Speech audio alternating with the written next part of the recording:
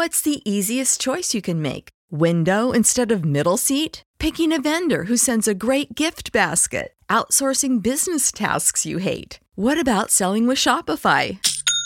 Whether you're selling a little or a lot, Shopify helps you do your thing, however you cha-ching. Shopify is the global commerce platform that helps you sell at every stage of your business. From the launch your online shop stage to the first real-life store stage, all the way to the did we just hit a million orders stage. Shopify's there to help you grow. Whether you're selling scented soap or offering outdoor outfits, Shopify helps you sell. Wherever and whatever you're selling, Shopify's got you covered. Sign up for a $1 per month trial period at shopify.com/try. Go to shopify.com/try now to grow your business, no matter what stage you're in. Shopify.com/try.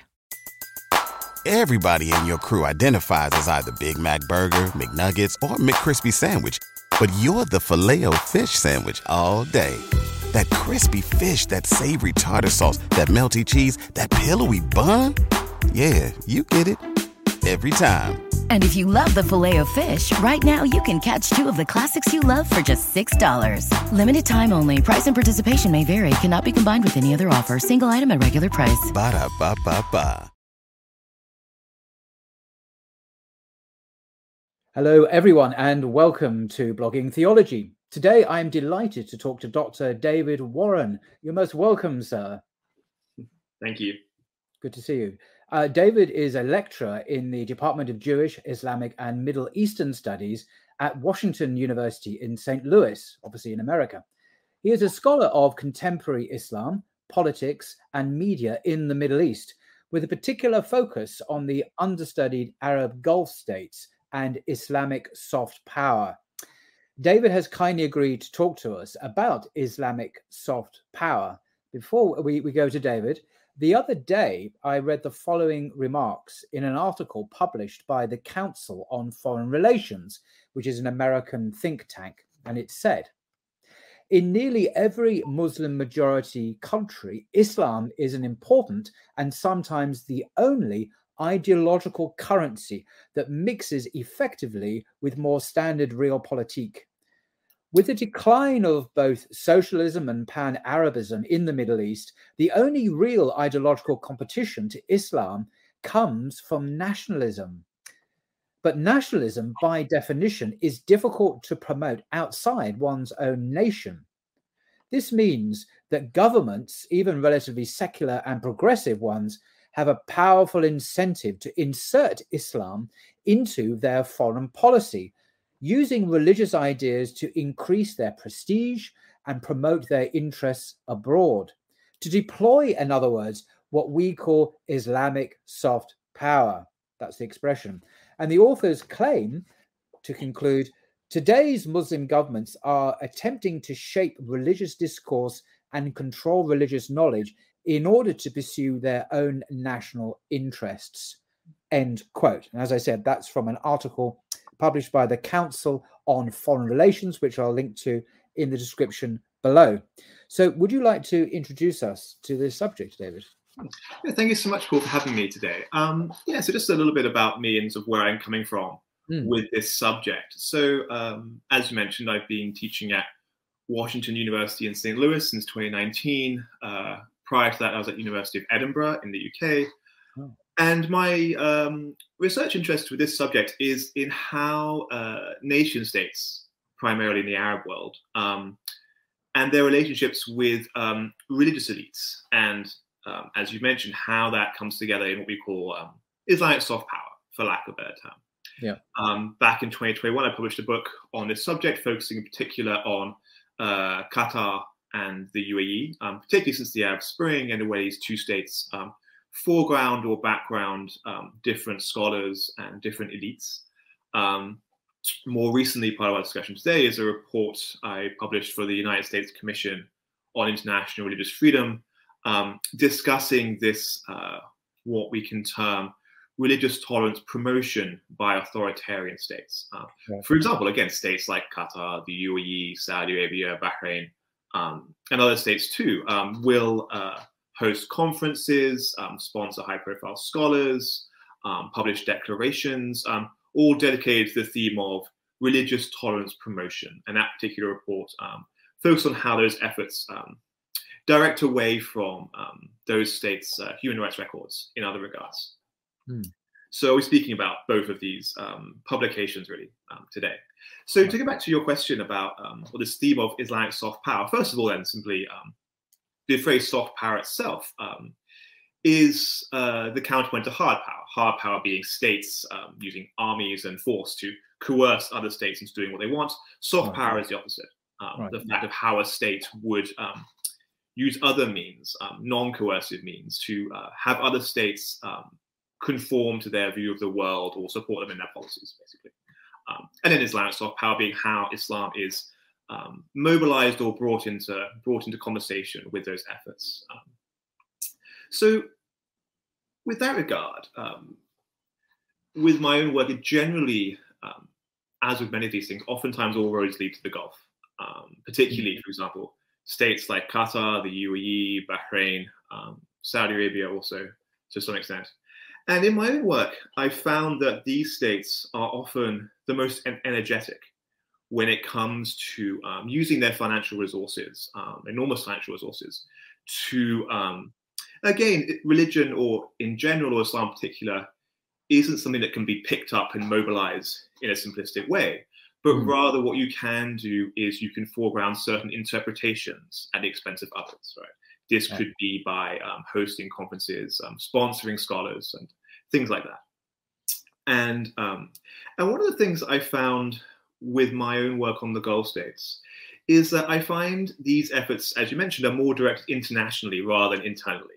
The Gulf states, given their sort of very sophisticated forms of internal repression, sophisticated police forces, and so on, don't really need Islamic legitimacy for their own population, for the purpose of legitimizing their governments in the eyes of their own populations, right? In contrast to other places, for example. So in that regard, then, when the Gulf states engage Islamic thinkers, they're often thinking internationally. Right. And a term I find helpful to think with in that regard is state branding. State branding means that states, particularly small states, or weak states, which it's worth bearing in mind the Gulf states are, despite their huge financial resources, all of the Gulf states, the smaller, particularly Qatar, Bahrain, the UAE, etc., have all had territory claimed or occupied by their larger neighbors in their recent history, by Saudi Arabia, Iraq, Iran, and so on. So despite their wealth and resources, they are particularly vulnerable. And so these states have to brand themselves like companies, in a way, in order to garner investment. And this investment, as it were, in the case of the Gulf states, comes in the form of larger outside powers, the US primarily, investing in maintaining the security of the regimes. And there are many ways of doing this. But one way of thinking about how these states engage Islamic soft power is positioning themselves as essential allies of the United States in this post 9/11 world of promoting, for example, moderate Islam or tolerant Islam, as these phrases are used. So that's one way of thinking about. So that's sort of the way these states will brand themselves, particular havens of a particular form of religion, in order to garner investment from the US or European states in preserving their security, but also in relation with other states across the Arab world as well. And so in this particular report I published recently, we're talking about how there has been a recent uptick, for example, in what can be called declaration proliferation, right? Since 2014, the declaration, the Marrakesh Declaration, a declaration of in the name of shared social values, in the name of tolerance of minorities and so on, was really set in motion a whole wave of conferences and declarations that will bring together scholars internationally, and which will culminate in a declaration of shared values, often named after a particular city like Mecca, Bukhara, Abu Dhabi, and so on and so forth. And it's a part of a new international trend whereby certain states will seek to position themselves as havens of dialogue and tolerance, which is all great and important things to do. But at the same point, they divert attention away from other issues, So that's really sort of where suggesting this proliferation of declarations is aimed at mainly at an external international audience rather than an internal one, because you're juxtaposing the espousal of tolerance and diversity and dialogue with presumably Christians and Jews and others, contrasting that with what you call the authoritarian social system within the borders of those very same countries. So there's an interesting juxtaposition you're portraying there. Yeah, so one of the things I put forward in this recent report and more recently is the fact that when we think about why these states do this, why, for example, the UAE would host major international conferences, bringing scholars together, as you mentioned, of Muslims, Christians, and Jews, and so on, to discuss, to engage in dialogue. Right? Right. It's not to say that those things aren't important or to sort of belittle those efforts by any means, but rather, one thing I talk about in my work recently is that tolerance performs a certain kind of labor that's different than the realm of states and law. So tolerance is a discourse that shifts the burden of responsibility for social peace from a state to a citizen, right? So tolerance is you tolerating me, I tolerate you. Our differences are due to a lack of understanding and things like that. Consequently, rather than the failure of a state to uphold human rights, to uphold the rule of law, or, for example, states perpetrating structural violence, by which I mean distributing resources unequally, or perpetrating direct violence, for example. So this discourse of tolerance is what's called sort of depoliticizing discourse, is that it moves conflict away from political analysis, so inequality, violence, and so on, to the realm of misunderstanding between citizens. Right? Mm-hmm. And so one of the reasons these states engage so energetically in these efforts of tolerance is that it puts the burden on you and me, or the burden on citizens for responsibility for conflict and conflict solution, rather than responsibility on states in the realm of the rule of law and things like that, for example. Mm-hmm. So it's that kind of shift that I'm trying to think about when we engage in critique of not individuals who engage in those efforts, but rather the states that sponsor them, basically. Mm-hmm. Okay, yeah, that's very interesting. Thank you for that. So let me just ask, the article that I quoted from earlier on, the Council on Foreign Relations article, contrasts what it calls Islam and Islamism. And this term Islamism has always confused me. I think I looked it up on Wikipedia once and saw dozens of different possible conflicting definitions. But what is Islam in your expert view, and how does it differ from Islam? How would you understand these terms, and how do they relate to each other? Yeah, so really great question. I think when I was writing my own book in 2021, having to actually define what you mean by Islamism, you quickly start to realize the term doesn't have an objective use, I don't think, anymore. It's not a term I would really use in future. In my own book at the time, I used the term Islamist and Islamism to refer just to the Muslim Brotherhood. Right. Because Hassan al-Banna used a phrase called Islamiyun in the 1940s to refer to himself and his own followers. However, in this day and age, depending on who's using the term, Islamism effectively means something bad. I think. Right. And I think there's a clear politics of nomenclature, as a politics of naming things at work, either by academics who study Islam in general, or the Middle East as a region, or participants in those conversations, of Muslims themselves, for example. And so if to denigrate or demonize a particular stream of thought or particular group which one has critiques of, to call it Islamist is part of that. And I think one thing I've noticed going back to my own work, particularly on Qatar and the UAE, I think I've noticed that we can think about a coming together of scholars who we might term neo-traditional, who have, in general, very deep concerns about what they consider to be modern corruptions of Islam. Right? They use that term Islamism often to mean things that they consider to be modern or nefarious or corrupting influences. And for them, that often starts with Sayyid Qutb, Egyptian scholar from the middle of the 20th century. And so for them, usually it will mean him and those who read him and find his thought nourishing. And consequently, in their eyes, they will oftentimes portray a kind of a straw, not in more general conversations, not when they're being precise, but in more general discourse will mean to see sort of the essence of what they understand having gone wrong with Islam attributed to him.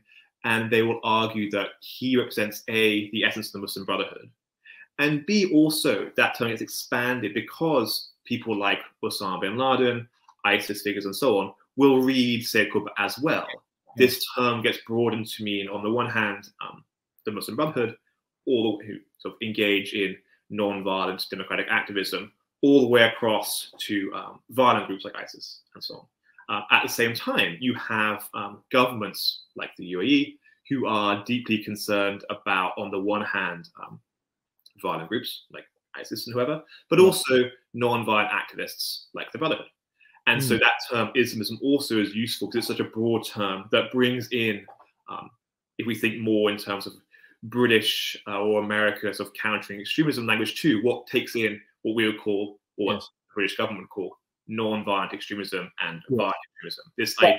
I'm glad you mentioned the British experience. So I can only really speak from, because obviously I'm British from speaking from the UK, but is that there are good Muslims and bad Muslims. The good Muslims are Muslims.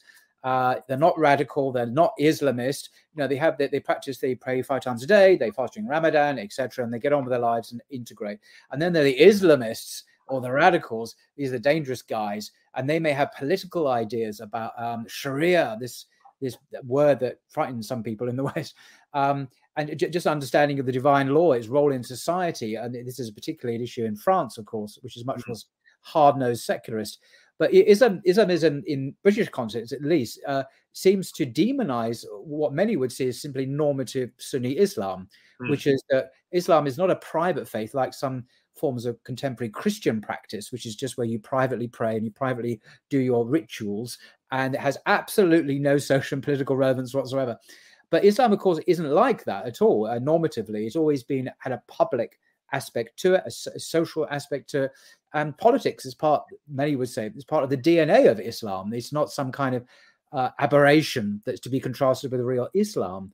But I suspect what you're saying in the UAE context and other contexts, that the term has specific theological or intellectual antecedents. You mentioned Sayyid Qutb, for example, and his influence, alleged or real, on Al-Qaeda and ISIS, and that's another facet of Islamism. But it seems to be so elastic and so loaded with pejorative connotations as to make it unusable as simply a descriptive term that we can all kind of just use in everyday language.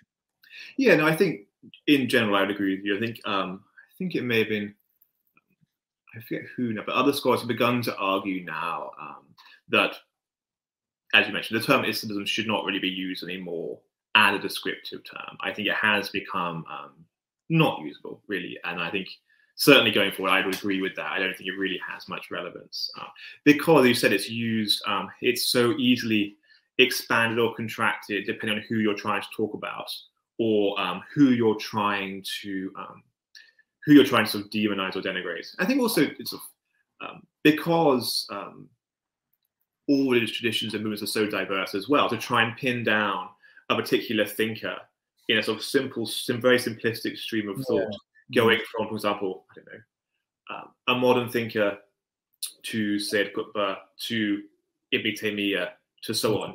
It gets kind of absurd after a while to think that you can sort of draw these very clear lines of this person reads this person, reads this person, reads this person, when people don't work that way. But sometimes when we're talking about religion in general, or Islam in particular, because we work in a sort of secular framework, those kinds of arguments make sense to people, as obscure and odd as they are, if you were to try and make those arguments in other contexts. So intellectuals reading, sort of drawing a single line of intellectual thought, going back in some way. Yeah, so I'm reading Ebba Said's book Orientalism at the moment, and the sense of the way that we in the West effortlessly impose our Orientalist categories on the Arab world. I think this might be one of them. Well, religion is a private matter, something you do between you and your God, and then you have Islam, of course, is like that because it's a religion, must be like Christianity, and you have these kind of alleged aberrations which are political and concerned with social justice and law and fairness and so on. But of course, it's all baloney, because Christianity itself, of course, has been very political, is still very political. In the United States, for example, Christians tend to elect presidents in the US, not mentioning anyone in particular. And they tend to fund and support other certain entities in the Middle East, which are not going to go into. So it's incredibly politicized, let alone the historic manifestations like Christendom, the Christian world, which was weaponized and state-run in the Christian world in the Middle Ages. So all these terms are very elastic and fluid. Yeah, absolutely. And I think, as you point out rightly there, when people use the phrase of what authentic religion ought to be, and when they might be imagining someone keeping their going to a particular building once a week to pray together, or keeping their beliefs private, or reading a particular text in a certain way, that is a very particular understanding of Protestant Christianity, right? The fact that the essence of religion is found in one sacred text that you read in your own language, seeing religious authority and religious elites as somehow suspect always. There's a long history, or seeing law, as you mentioned, religious law as somehow suspicious, again, has its history before Islamophobia. History is anti-Semitism, of course. The idea of Christianity being a religion of love. And then rejecting the Jewish law, which is all about legalism and works righteousness. This is how you earn your salvation. These are all tropes which fortunately have been debunked by recent biblical scholarship. But again, going back to religions of love, religion of law, right? There's an older history has now been repurposed against Islam, right? And so I think this idea, which again sort of ignores all the other Christian traditions too, and sometimes these things get forgotten also when we talk about the way one imagines what religion ought to be, is very, very particular to European history, which then has sort of percolated unevenly throughout the world. Colonialism. I was going to say, European history, as self-understood by us Europeans, never includes Islam, even though we had a wonderful Muslim civilization in Andalusia, in the Iberian Peninsula, in Spain, for centuries, 6-7 centuries, which was the leading light of civilization in the whole of Europe. And that's kind of just quietly bracketed out and forgotten about when we talk about Europe today. Absolutely, yeah, absolutely. I'm just curious to ask a further question about Islamic soft power as it's projected towards the West.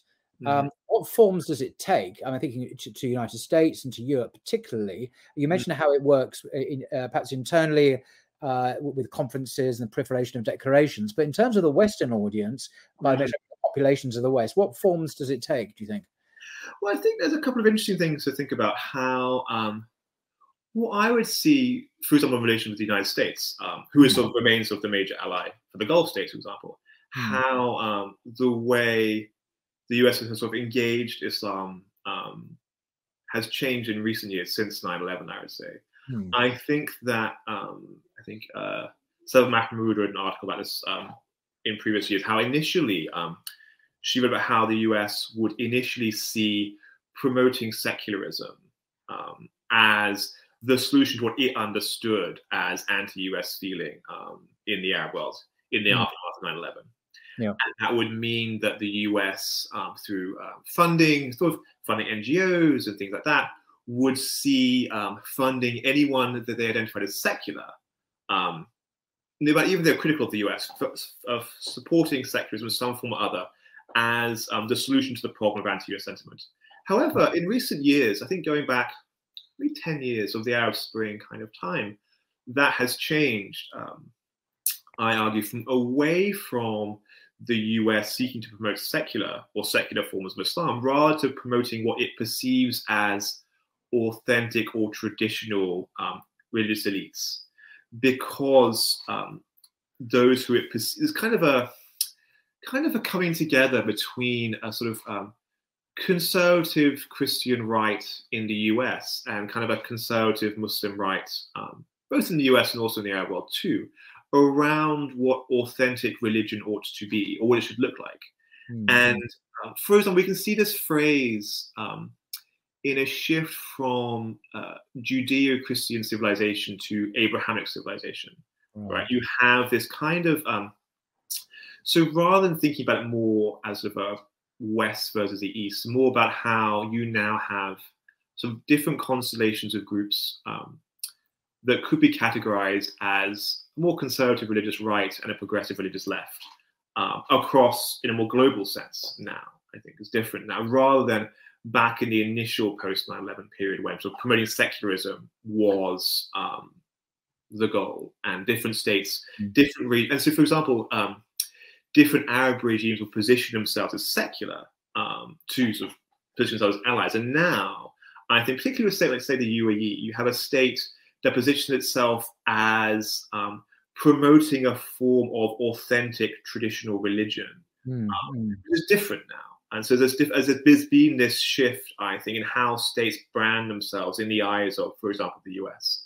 But that's interesting. But there's also the case, I mean, one of the security worries of Western governments, as far as I can see, is what they call, I'm not saying this, what they call the spread of Wahhabism. There's a Wahhabi ideology, as they call it, which involves Saudi Arabia pumping lots of petrodollars into the West in terms of producing literature and dawah, and building mosques, funding imams who go to mosques. You know, it's a source of great anxiety, particularly in places like France, again, Germany, Britain to some extent. Is that still an ongoing? I'm thinking with the current rulership in Saudi, is this still their top priority? Is this still a thing? Is the West right to be worried about this? Is this just a form of paranoia, or because as the way Saudi presents itself, it doesn't see itself as in any way promoting terrorism. On the contrary, it sees itself completely against it for various reasons. Because of faith reasons, but other reasons as well. Is this concern legitimate in your view? And is it still is this soft power projection, if I can call it that, in the West still a thing ongoing now? Well, I mean, I've always avoided. I don't know what the word is. Never had much interest in the coalescence between Islam and security studies. It's not something I particularly. The literature, I don't find the literature particularly enriching or particularly stimulating. So I don't think I can really. So yeah, I don't think there's been a kind of sort of cottage industry of terrorism studies, and that has emerged since 9/11. I don't think when you read that kind of work, you sort of oftentimes we don't really have much understanding of religion and how it really works. So this notion that religion will be picked up and make people do things in a sort of pathological way simply by reading a book is kind of bizarre. That's not how people work, right? You can't give someone a book, again, say a Qutbah or Ibn Taymiyyah or whoever, and then they'll act in a particular way simply based on reading literature. That's not how human beings work in the real world. So to perceive, to sort of portray, in my view, that's had a very unilinear fear of circulating literature as that alone. Because of course, as someone who's not that particularly interested in terrorism studies, my understanding, one of the debates would be, is that what comes first, sort of the literature or the grievance, right? And so, of course, for somebody in France or whoever, to read a piece of literature and find it inspiring to do something horrendous, you need to have a grievance first, right? Make that literature appealing, rather than simply reading a book produced by a Saudi press, for example. And I think that's where sort of the divide comes, and why. And if somebody was working for, say, a security service or something, there's a certain reticence, I think, to take the grievances seriously. I think we might say. Okay. So in that sense, I wouldn't necessarily find. I think it's not being as someone who works in that field. That's kind of a view. So I think, but yeah, I guess that's kind of my perspective on that. I would say. And what was the second part? The other part of that question was about. But with Saudi Arabia in general, I think what I found really interesting is that for so long, when people studied Saudi Arabia, there was this idea that the way it was portrayed, there was this sort of deal between the Wahhabi scholarly elite and the Saud family, which meant that the Saud family was dependent upon the Wahhabi elites with some very particular, deeply conservative social values for their legitimacy. But what's strange, I think, in the past few years with Mohammed bin Salman is that that elite and those values have kind of marginalized overnight, it seems. again, and I think what one sees in sort of the way that those kinds of sort of society has been changed very, very quickly, Yes. makes you wonder, like, was it so lacking in importance that you could simply dismiss many of those dismiss many of those of legal and social norms almost overnight, and so go into very rapid social liberalization? Did it mean it was never that important at all in the first place? Well, I did wonder. You see some of these, concerts that have gone on in, Halloween festivals allegedly sponsored by the authorities in Saudi Arabia.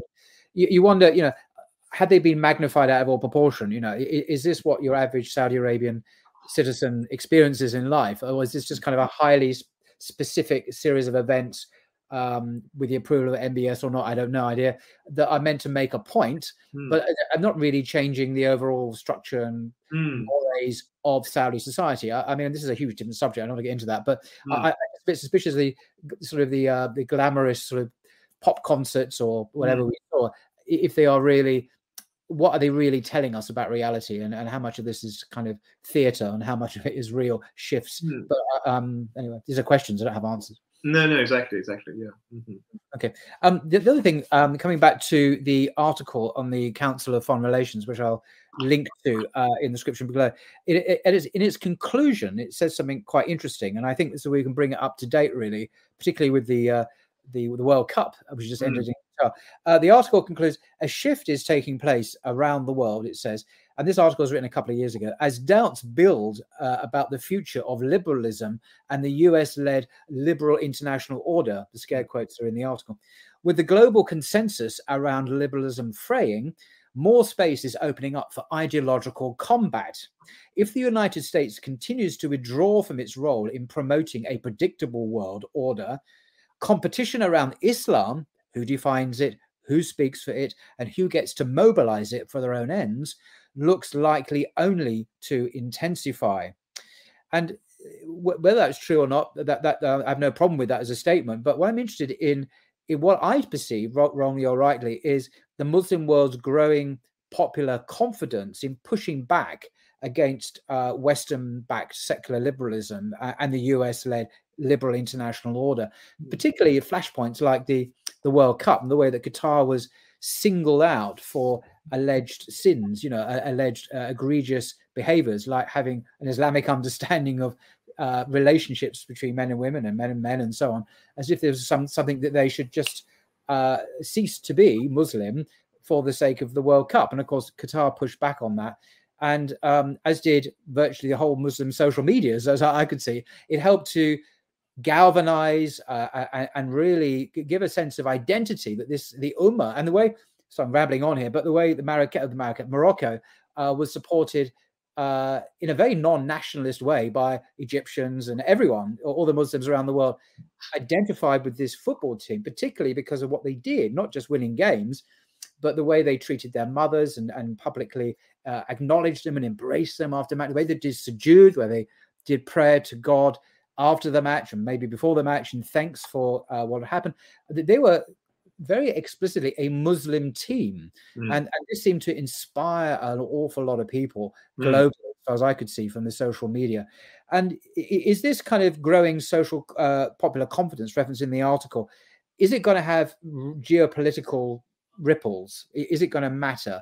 Because we're not dealing here at state level so much, although it was organized by a state. We're dealing here with the man and the woman in the Arab street and elsewhere in London, particularly, really being inspired by this Islamically inspired, not just by football, but by a sense of pride or confidence in Islamic identity, which was transnational, Ummah-wide, rather than just nationalistic. Is this a thing that is this something going on here, you think? That's a really interesting question, a really interesting thing to think about. I think, I think one of the things that I sort of was thinking about and noticed during the World Cup, in a similar way, was there was lots of critiques of Qatar for sort of human rights record and so on, which are important to have their place.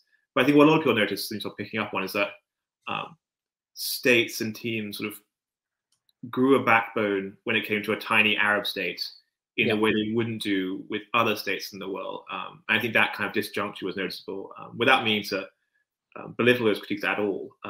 At the same time, and then, as you said, the Qatari response was kind of a shrug of the shoulders. And similarly, also, an Arab media in general was kind of disinterested in that critique.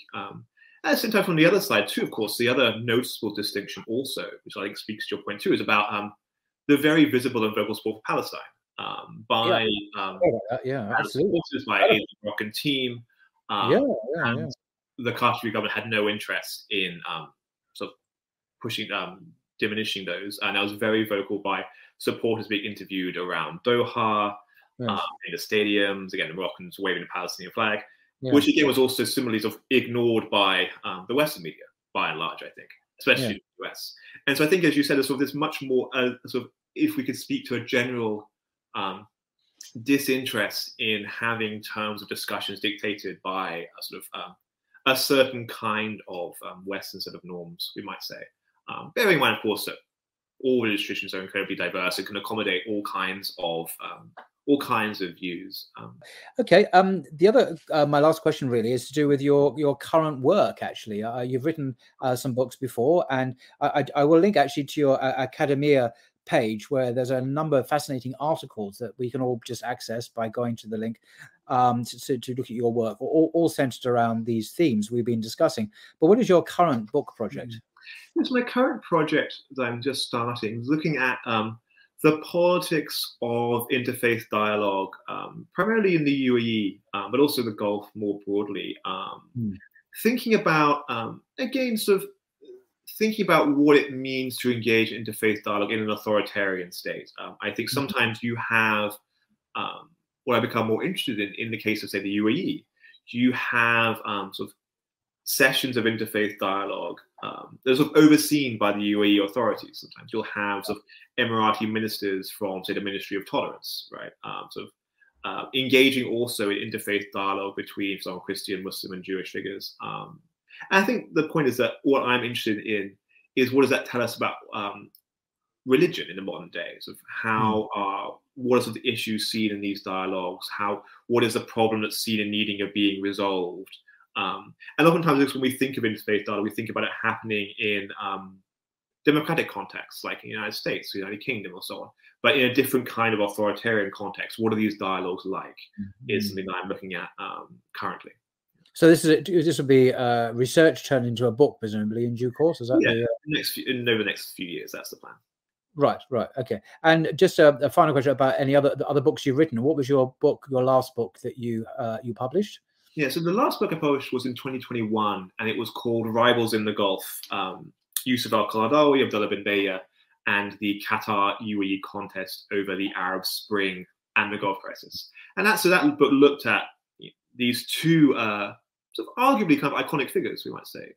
Yusuf al-Qaradawi, who passed away very recently, and then Abdullah bin Bayer, Mauritanian scholar based primarily in the UAE, and thinking back to the themes of our discussion so far, thinking about how these two states, Qatar and the UAE, had relationships between these two scholars, and the way those two particular scholars articulated political ideas as the Arab Spring unfolded, and came to these, who once they had a very close relationship, and came to diverge in 2013, 2014, and ultimately Sheikh bin Bayer came to sort of set up his own sort of rival enterprise, as it were, based in the UAE, because initially sort of Qatar was the state that really led the way with what we might call Islamic soft power, whereas in more recent years it's really become the UAE that has become the major state on the international stage, I think, arguably, in this regard.